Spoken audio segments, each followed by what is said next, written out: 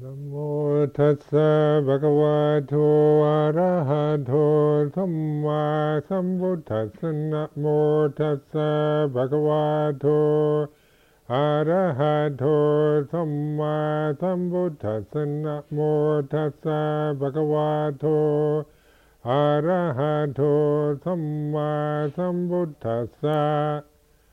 Aparuta de sangamata satavara ye sodavanta bamunjantu satang. So we have this weekend, and then the retreat finishes on Sunday. So this is the result of your meditation. See the sense of the noble silence, or the restraint of the 8 precepts, taking refuge in Buddha Dhamma Sangha, this kind of sense of restraint, and then in regards to bodily action and speech, the precept, the refuges, in which we've been really developing that through this awareness. The Buddha is the knowing, the one who knows. It's direct knowing.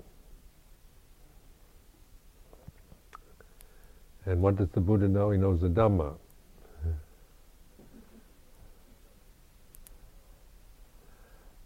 He knows the way things are. So, what are the way things are? All conditions are impermanent. It's the way all things are. He knows that all conditions are anatta, not self. He knows that the conditioned realm is, its very nature is unsatisfactory. You know, that the conditioned realm is, because it ends, what is born dies, what comes together separates. All that is mine, beloved and pleasing, will become otherwise, will become separated from me. We all experience loss, grief, separation, loss of the loved, irritation, frustration, wanting things we don't have. All these are this realm that we live in of conditioned phenomena is like this. We can't control this realm and make it fit to an ideal that we have, utopian idealism. We can create ideas of perfection. A society that's democratic and just and fair and moral and all that, we can easily create an ideal. But the realities are like this, isn't it? The realities are not ideal. They're the changing, relentless changingness of conditioned phenomena that we're experiencing. So, in the Refuge in Buddha, we're taking that position of mindfulness, knowing, direct knowing, watching, alertness, attention, to the way it is as we're experiencing it through our bodies and our mental habits. So knowing the way it is isn't judgmental. It's experience through awareness, and it's noticing, it's observing.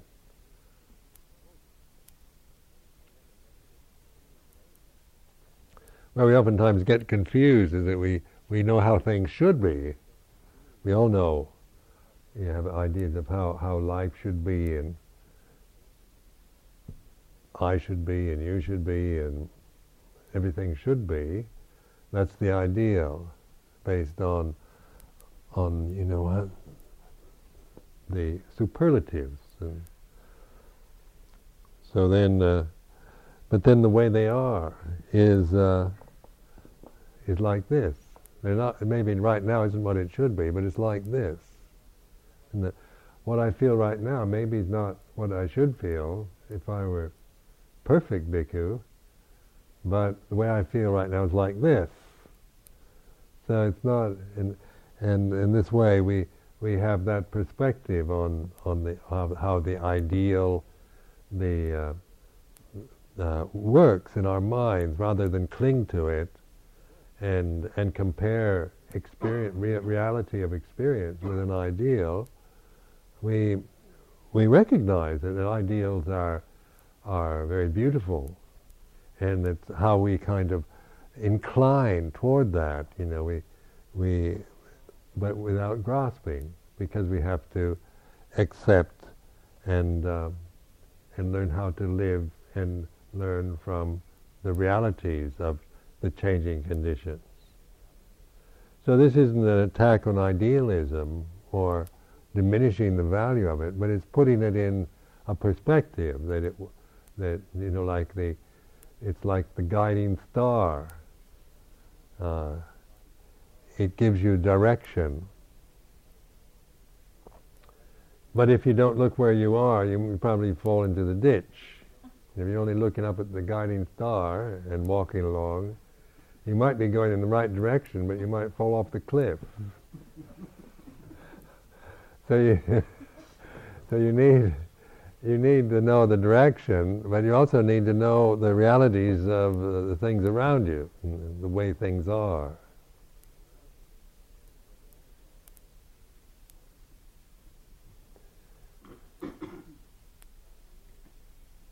So the idealism is not, is the direction toward the best, towards what is right, what is good, what is perfect, and what is truthful. But then we go in that direction. But in the terms of meditation now, we're having to deal with the way it is at this moment. So let's say we're going in the right direction. So now how to respond to the existing contingencies, the way things are in terms of our body, mind, our habits, and the world around us, which is not ideal, can't be.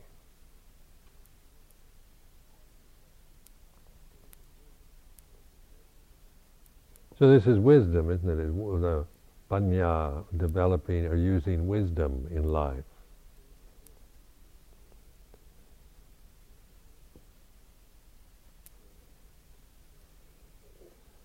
We were talking at tea time about, how various teachers and that can teach very well, but their behavior isn't very good. That kind of thing, or the scandals that one reads about or hears about, idols falling off their pedestals and things like that, and the bewilderment of how could someone who teaches such a perfect teaching do the things that they've done. So this is this is how the mind works. We think that that the teacher is probably the ideal, but the teachers, unless they're Buddhas, are not ideals. So but the teacher that doesn't mean the teaching isn't any good, does it? It doesn't mean that the teaching is wrong. So this is where we need to keep our direction straight, not to see the teacher as a direction, but what is the teacher pointing at? If the teacher is pointing at himself, to say, "Follow me, I am, take refuge in me," Ajahn Sumedho, and that, then I'm taking you in the wrong direction. I'm pointing to the wrong thing, because then I'm pointing to a condition that's changing. So that if you get caught into that one, then you'll be going in the wrong direction. So inevitably,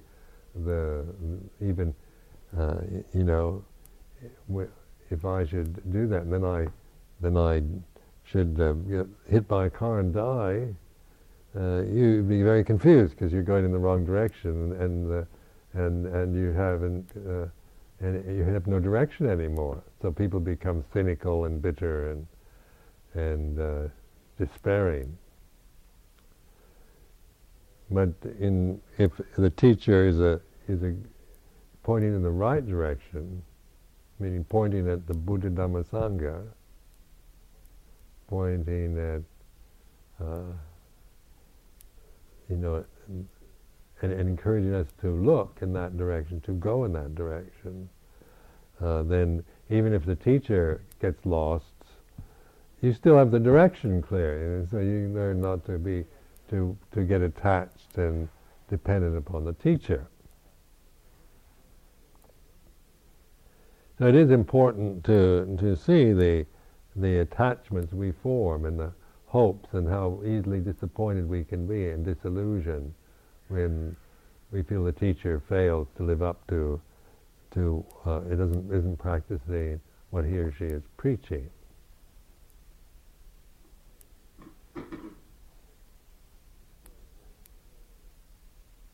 In terms of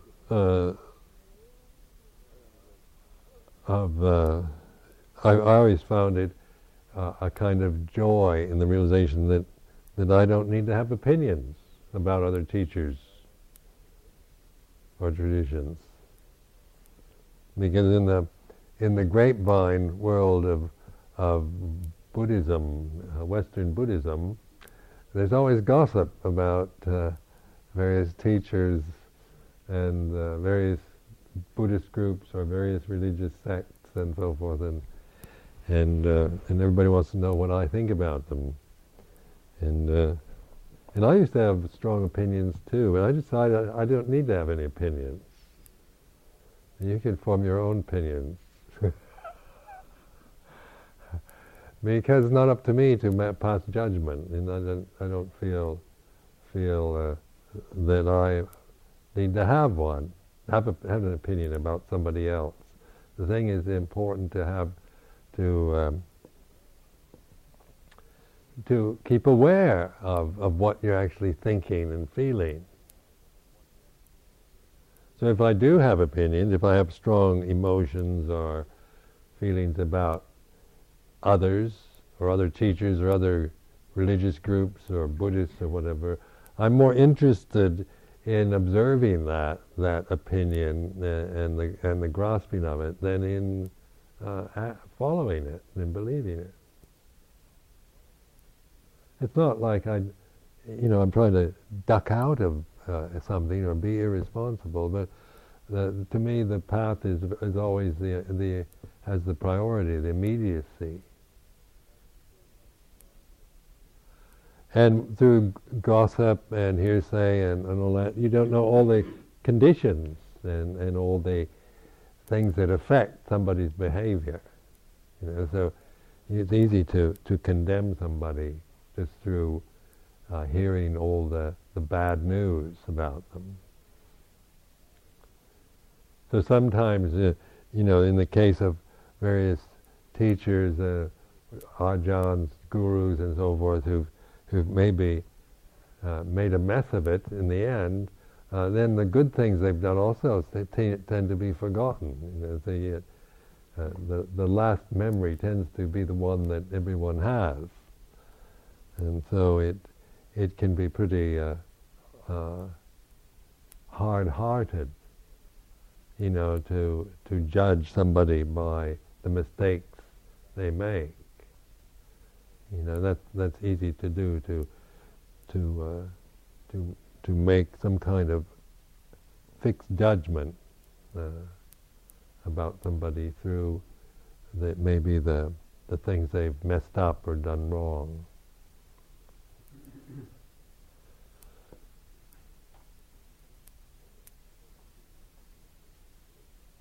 But we do, when we do put our faith in somebody, we have a trust in a teacher, then it is, it is something that, that we can be very, because we make ourselves quite open, isn't it? When we trust somebody, and we believe in them, and we listen to them, and we admire them. And so then, when we do get, we kind of open ourselves to them.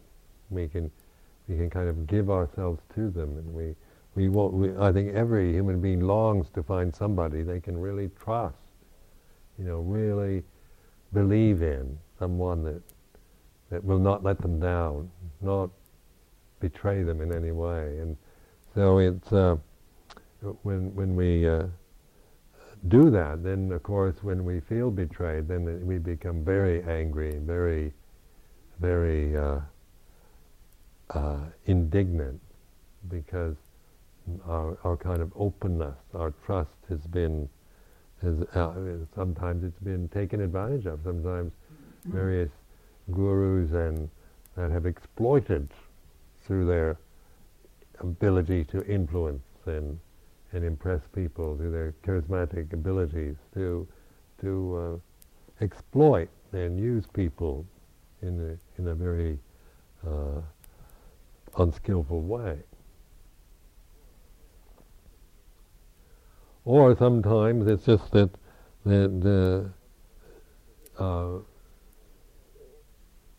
people have a lot of faith, and then when they get closer to the teacher, then they see that the teacher isn't quite as perfect as they'd imagined. Then they become disillusioned.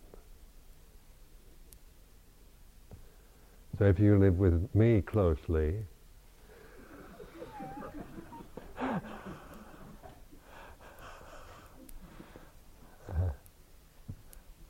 remember, on this retreat, this is a special situation, sitting on this seat, and you're all quiet, and everything's under control, isn't it? Yeah.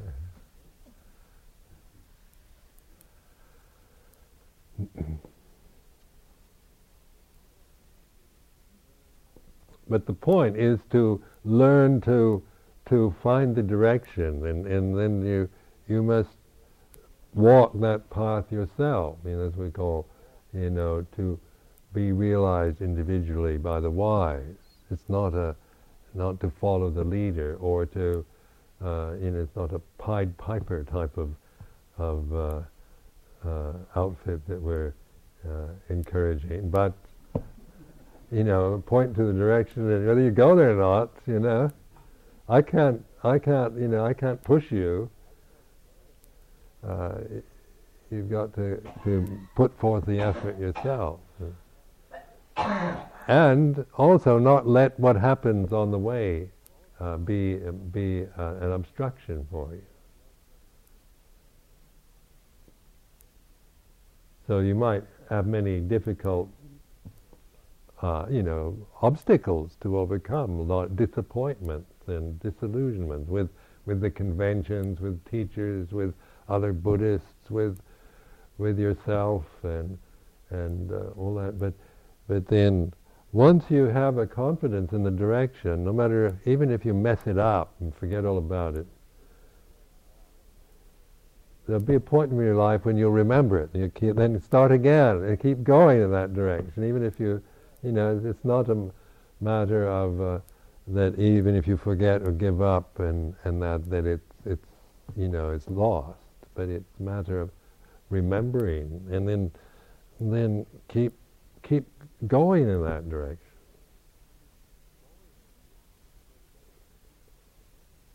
And so it doesn't depend on the teacher or even the conventions, how they'll last or change or whatever.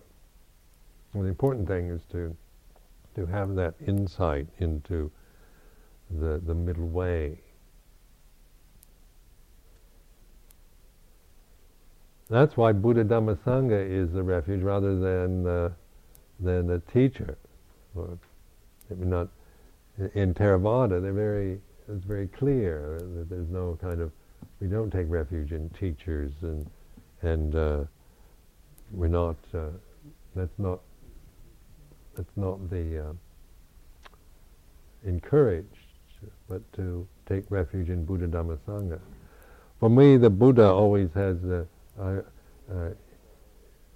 in many schools of Buddhism they say, well, Buddha's too high up, and so they have various other kind of bodhisattvas and that people feel more affinities with, various like female goddesses or various bodhisattva ideals that some people find more kind of interest or faith in than the Buddha. And that those are various techniques and skillful means that can be used to keep pointing in the right direction, so that you're not. One has to work from where you are. You have to know where you are, and so it's and what inspires you and what you have your faith in. You can't just do it like somebody else. Like you just can't. Faith is something that happens. It's not something that you can make happen. So, I remember my mother. She was very upset when I became a monk because she was a Christian, and she says, "Why don't you have any faith in Christianity? Why can't you become a monk in the Catholic Church?" I said, "I don't have any faith in it." But she did. She had enormous faith. So for her that never was a problem. But for me, nothing ever really resonated that much. Why? I don't know. It's not the fault of Christianity either. It's just the way it is, isn't it? Nothing happened, and to have that experience where you really want to give your life to it. Where with Buddhism it did, and I still don't know why, because I had a pleasant enough experience with Christianity. It wasn't, my memories as a child of going to church and all the rest quite pleasant, and so it's not because of a terrible experience or anything like that, but it's a matter of faith. That you have, where your faith is, what is it that you really give yourself to? What is it that resonates in your heart, that you really, you can really trust? And how can I say that it should be Buddhism?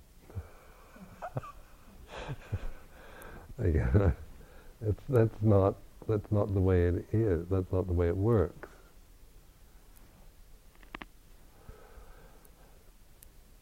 So why that is? It's just, we say it's karma, isn't it? Individual karma. That's one. That's a good enough explanation. We don't need to know why, but that we know that this is how I feel. This is what I trust. This is what I want to do.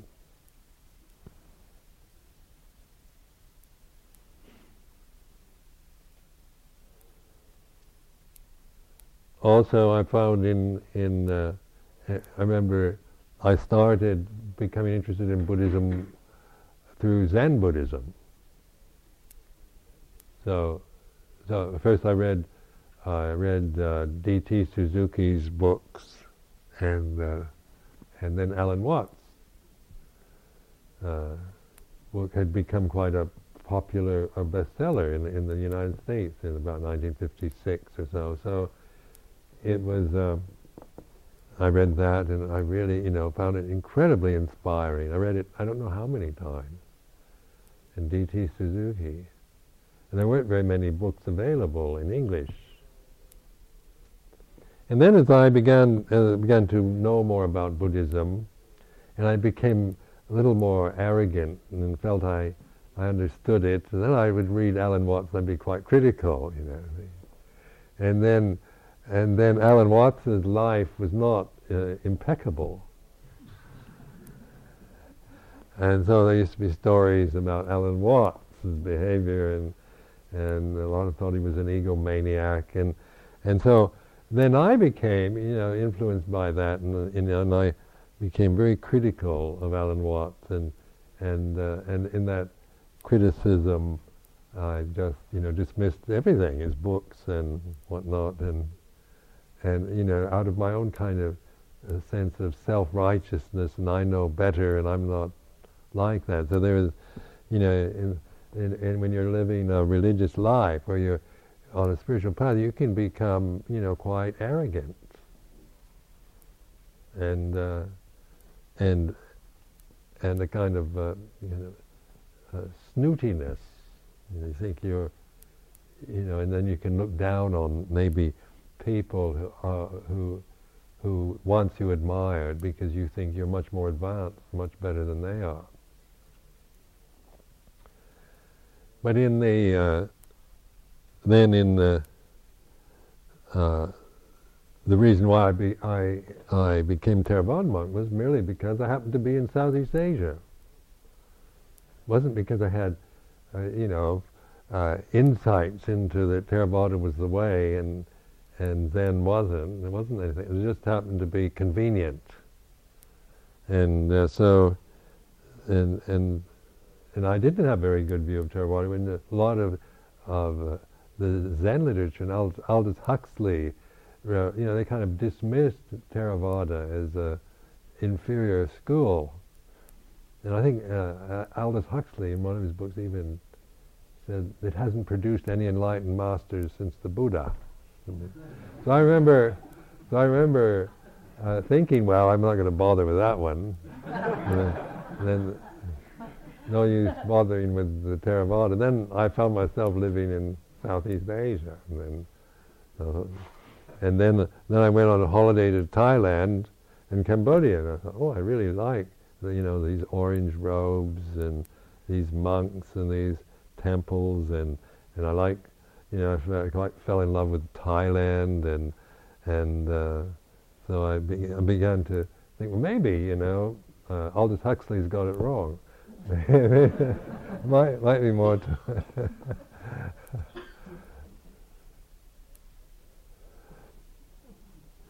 Then I noticed when I went to when I stayed with Ajahn Chah, after a few years, I was fully convinced that Ajahn Chah was the best monk. He had it right, and so I became quite attached to Ajahn Chah, and then we were in a very strict with Abhinaya, we were very strict, and this forest tradition in northeast Thailand is greatly admired, and you kind of, in Thailand it gives you, if they know you're a forest monk, you get this kind of almost, this adulation, and so that this, I felt, well, I really, I belong to really, really top-notch order of monks, and and we're strict with the Vinaya. We don't do the things that other monks do. So in this kind of, you become kind of snooty and feel you somehow you have a kind of like pride and like you belong to the best outfit. And this kind of arrogance can take over the mind through being moral, isn't it? To being strict on the moral with moral precepts, and being a dedicated meditator. We say we are practicers. We're not just blind Buddhists who just follow anything or just just give dana and light incense sticks, but we practice. So then you get a kind of supercilious air about you, and you kind of look at the monasteries in the town and the monks there, and you don't know whether you should speak to them or not. So these are the traps, of attachment. But remember, the direction is always aimed at seeing attachment, through mindfulness of the here and now, and so through that emphasis on mindfulness of attachment to desire, the Four Noble Truths, then you begin to be aware that what a silly little snob you've become, or you find yourself getting very upset because somebody said that there's a better teacher than Ajahn Chah. I remember somebody came to Wat Pah Po one time and said, "Oh, Ajahn Chah, nothing. There's a much better one somewhere else." And that really made me angry. I didn't even want to know. I just immediately reacted with denial. I wanted this guy to leave. Get out of my monastery. And it was an emotional reaction, you see, of threatening my dependency, my attachment to. I had, that when your ego wants to have the best, so you want to feel that you're with the best and your outfit's the best and that you're doing it right. And then if you hear somebody is better, it makes you, well, it couldn't be. And then it does work in your mind, maybe, wonder if they are better, But you don't want to entertain that. But but then the emphasis on mindfulness, you observe the suffering that you're going through, because that being, kind of arrogant, supercilious, snooty, and that is when you really look at those mental states, they're very unpleasant. As experienced in the present, I really looked at it when I was in these states, and it's a very unpleasant state of mind to think that to be defensive, to be angry when somebody says something, I know better teacher, your teacher's not as good as my teacher, and then you get all upset. That's suffering. And then you find that you become kind of snobbish, and then you look down on others. Is that a happy, peaceful state, to be snobbish and look down on others? If you really examine these, then you realize it's dukkha to be attached to those opinions, those mental states. So just by observing, and meditating on what you're feeling, you have to admit, what you're feeling, not judge it, but be willing to feel it, feeling that you're somehow better than somebody else. What does that really feel like? And to me, it's a very unpleasant feeling. Not to mention if you feel inferior. If I'm not as good as you. That's obviously, but sometimes we think that when we feel better than somebody else, that must feel good, but it doesn't. It doesn't feel good. And then you get into this, and then the idealism, the being totally fair and democratic, is that we're all the same. We're all equal, and nobody's better or worse or superior, inferior than anyone else. This is how it should be. And so the ideal, maybe, like I was brought up in the States, so we're very, the ideal of an American is this egalitarian one. So, but then, even though you your ideal is that we're all equal. There's no difference. Men, women, everybody, all races, everybody. That's not always the way you actually feel, isn't it? That's an ideal, but but in regards to how you're actually feeling, is oftentimes you're feeling inferior or superior. How many people do you feel really, on the level of that you're totally equal? And I mean, it's an idea, a nice idea, and it's an ideal. But in terms of experience, what is it like? And so I noticed, like in the United States, with its egalitarian idealism, that Americans are never very confident about, because they don't know, they about what to do in cases of hierarchical structures and that. You just feel so you get very competitive, and there's this emphasis to kind of be better than somebody else, to prove that you're a winner or that you can do it better, or that, or the fear that you're not, you're going to be a loser, you're going to prove that you're just an inferior kind of being, and so there's this kind of anxiety always around, the ideal of equality, but then the realities of emotion, which are never equal, and the sense of yourself as a person. Nobody has exactly the same sense. Maybe if you're Americans, you have all the same ideals, but the realities of what you're feeling and experiencing and character are all unequal, aren't they? They're all different. So this awareness then allows us to tune in to what we're feeling, and we're not comparing.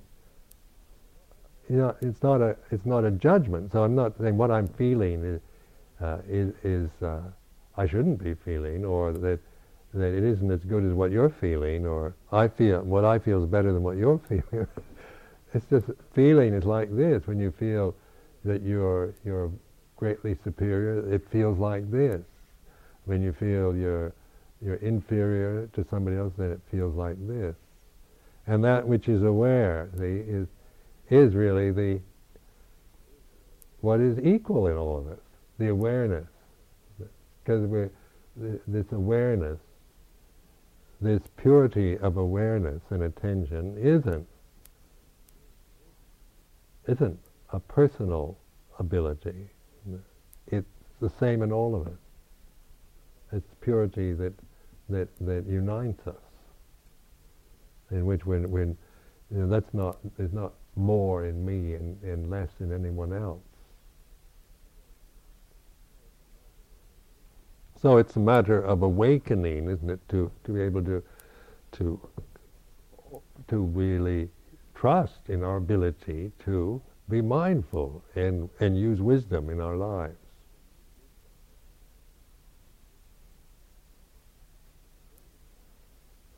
Then we can see these things. That we belong to strict conventions or whatever, and we get attached to teachers, and we form views and opinions. But if we're really going in the right direction, we eventually see the suffering that comes through attachment.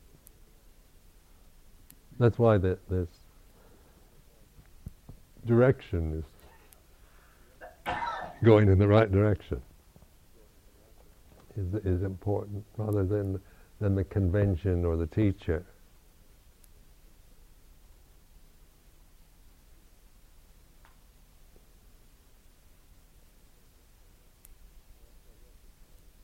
Also recognize that conventions or that religious conventions all have their advantages and disadvantages. None of them are perfect. There's nothing. You don't find any religious convention that would just, really, unless you're totally committed to it with blind faith. But in any religious group or any convention, there's always something, clumsy, or you don't agree with it, or or it's you don't particularly like this part of it or this side of it, and so like in Theravada we do have, it's a convention that in terms of the Western world has a lot of things that you can criticize. So it's it's not and then we say you should, a devout Theravadan will get very defensive, wanted to defend everything and justify it. But also you have to admit that conventions have limitations, and that's the nature of conventions. They're not perfect. They're not ideals. So then the going in the right direction is learning how to use the convention for mindfulness, not for attachment. So this is like me with using the Theravada convention or the Thai forest tradition convention and all that. It's because learning to use it mindfully, not because I like everything in it and I agree totally and think that it's the perfect way and better than any other. But it's the convention I've chosen to use. So it's the one that you accept, that I accept with all its advantages and disadvantages. Because in the conventional world, all conventions are that way. They have advantages and disadvantages.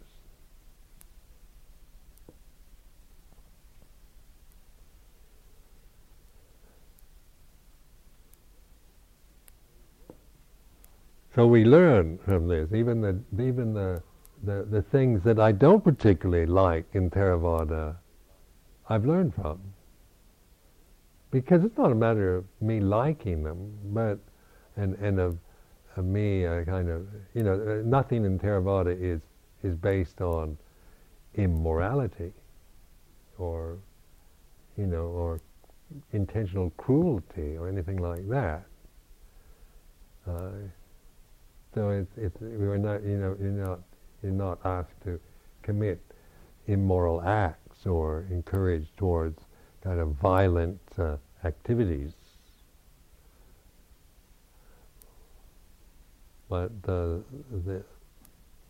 thing, so various, and people interpret conventions in various ways. So I remember that like we learned how to keep the Vinaya in a certain way in Ajahn Chah's monastery in Thailand. And that was the standard of Vinaya that everybody agreed to in Thailand. So then, as Westerners started increasing in the Sangha, then they started getting critical of some of the ways that they keep the Vinaya in Wat Pah Pong, because Westerners were educated and they'd start reading the Vinaya, and then they'd form opinions about what this rule really meant, and then they'd feel that the way it was being kept wasn't what the Buddha really meant, that the real interpretation is this and not the way we're doing it. And then they get into this purist mode, like we want to keep it exactly like the Buddha said in India 2,500 years ago, and so when this way that Thais are doing it isn't right. So you get into this state of mind where you want to do it, this kind of purity, wanting the pure and the accurate and the original. So we used to go around with this, trying to. I remember one monk in Thailand. The monks shave off their eyebrows. So I don't have any eyebrows. And in Burma, Sri Lanka, they keep their eyebrows. It's not against the Vinaya to have eyebrows. But in Thailand, you see, they shaved off their eyebrows when they were fighting the Burmese, so that is some kind of thing so that they would know difference between Thai monks and Burmese monks. So, and then after that, They never allowed them to grow their eyebrows back. So if I should go to Thailand with eyebrows, that would upset a lot of people, still, because people that are attached to the Thai way of doing things. And so some of them, I remember one monk was very keen on, well, let's grow our eyebrows, because it's not against the Vinaya, and it's just it's just a Thai custom. And then I, they justified it according to the scripture and so forth, which is fair enough. But then you look at and you contemplate it. Is it really an issue that you want to? Is it very important? And is it? You want to make an issue of this? And in Thailand, this is the way they do it, and this is what our strong connections are with this forest tradition. And so I thought, no, not important enough, to insist on us Western monks having eyebrows, which would create a lot of problems with people over something that's quite trivial as far as I'm concerned. So I look. So I mean, even though it might not go along with the pure interpretation in the Vinaya, it's not wrong. The Buddha said you couldn't shave off your eyebrows. There's no rule against it. So you're not like breaking a rule, and so you're learning not to make problems around things that aren't that important, or that oftentimes are around cultural attitudes. So Vinaya adapts itself also to the cultural situation. So a lot of the Thai adaptations of Vinaya were because of the Thai culture. So you've got to allow for that. 2,500 years, and a lot of the rules in the Vinaya, absolutely make no sense to anyone, because they were about things that no longer happen. Remember the one about so much black wool and white wool of a sheep that you can use for some kind of rug. Nobody knows what this rug is. But we still recite this rule every Patiboka day, So these are the things, that oftentimes utilitarian, practical-minded Westerners feel irritated by and very critical of.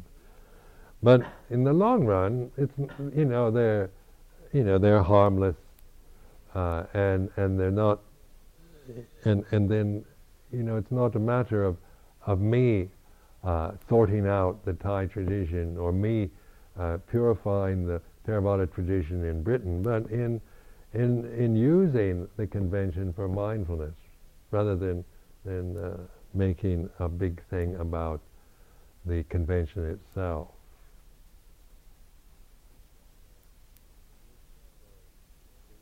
So in this way, one learns how to use this.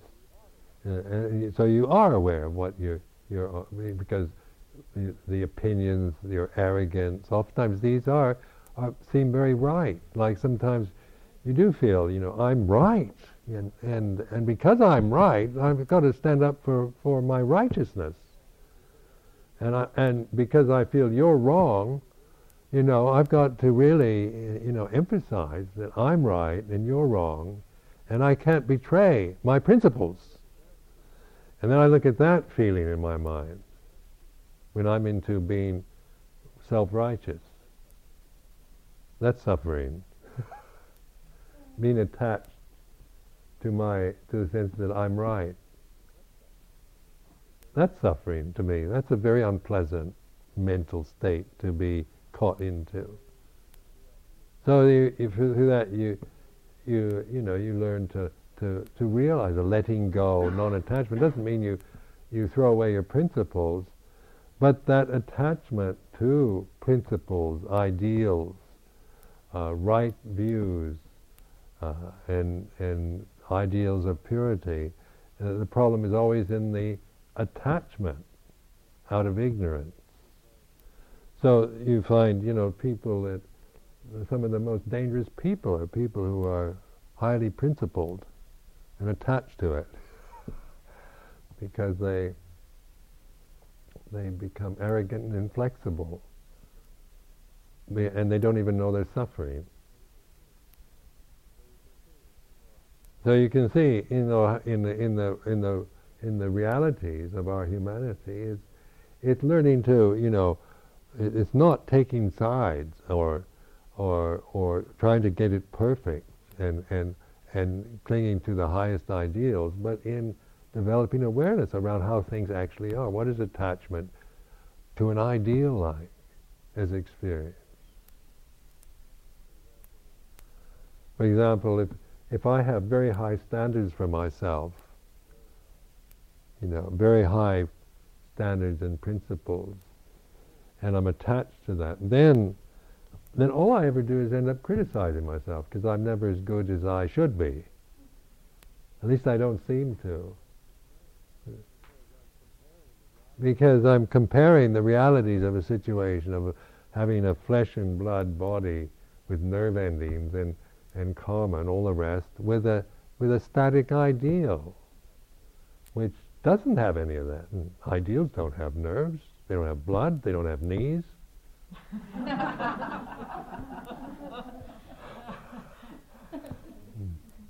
They don't get hungry. Ideals don't have to go to the toilets. Anyway. So I mean, that's why they're perfect. They just, they don't have any of the things that we have to deal with in the flow of experience. So recognize this, that the ideal then is the direction, is like the guiding star, and the high principles and standards are, beautiful and right and good and true and all that, not to diminish or deny that, but recognize that that direction we go, we try to walk in that direction, but in that walking we also have to know where we are with the realities of the terrain, the weather, the conditions, which are not ideals.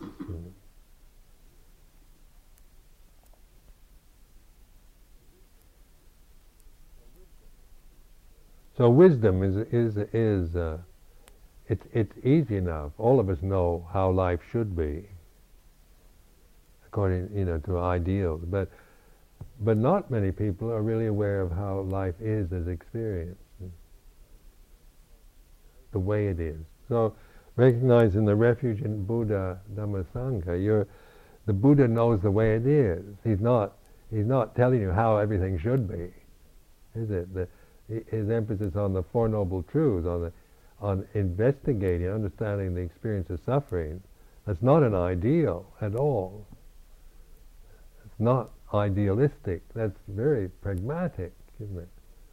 So then you have to awaken to look at your own suffering and experience of suffering. Yeah. And it's not just suffering like losing your best friend or something, but it's suffering of thinking you're better than somebody else. Well, don't believe me, that this is suffering, but when you do have these feelings, it's to really contemplate them. Attachment to arrogance or to high standards. What is it? And you have to find out for yourself what dukkha really is as experience, rather than defined, intellectually defined. Isn't it? The suffering isn't, I can tell you, but that's not the point. It's to recognize it, to open, to understand the insight in the First Noble Truth is to understand dukkha. I mean, to understand something, you have to accept something before you can understand it. I mean, you can't understand something you're always trying to get rid of, can you?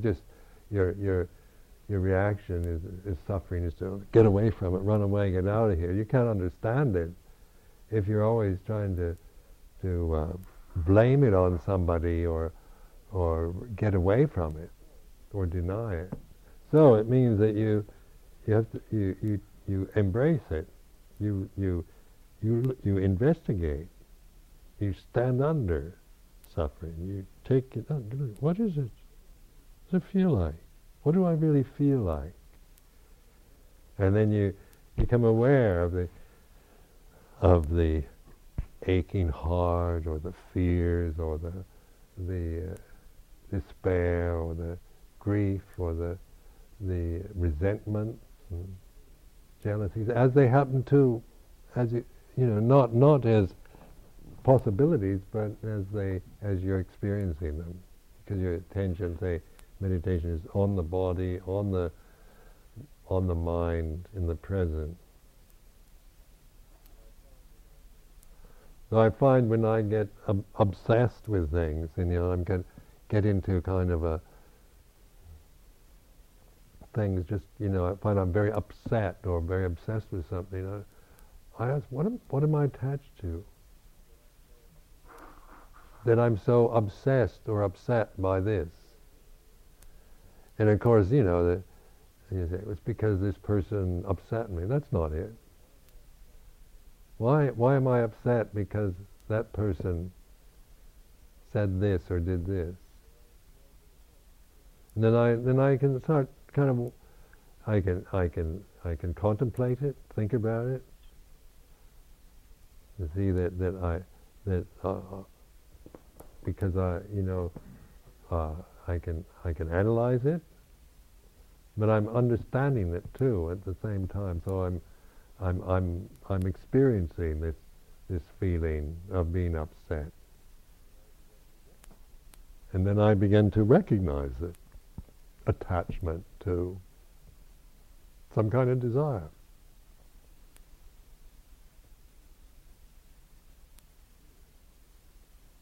Fear, and feeling threatened, or resentment.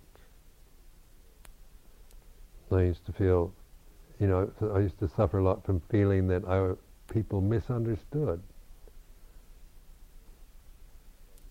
And then I used to contemplate, when I felt I was misunderstood, I used to feel quite hurt and indignant, and then I started contemplating.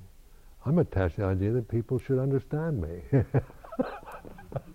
I'm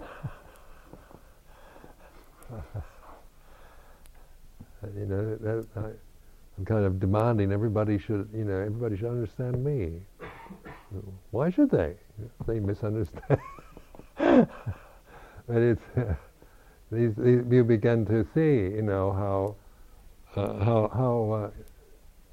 how we do see ourselves as, life should be fair. People should respect us. People should understand us.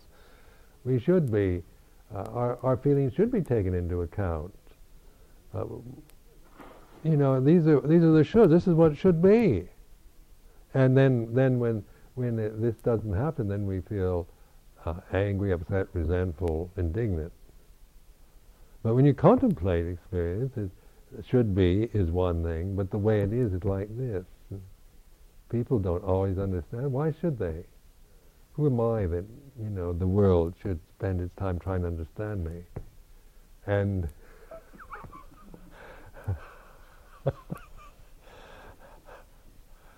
and respect me, Why should anyone respect me?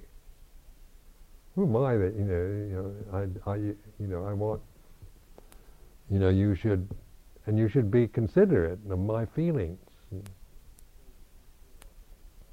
So you see, oftentimes we have these demands and expectations, and then we're always feeling let down or disappointed because when this doesn't happen, we feel betrayed or let down by life or by people or situations. And these are all the dukkha of attachment that we can learn from and understand from.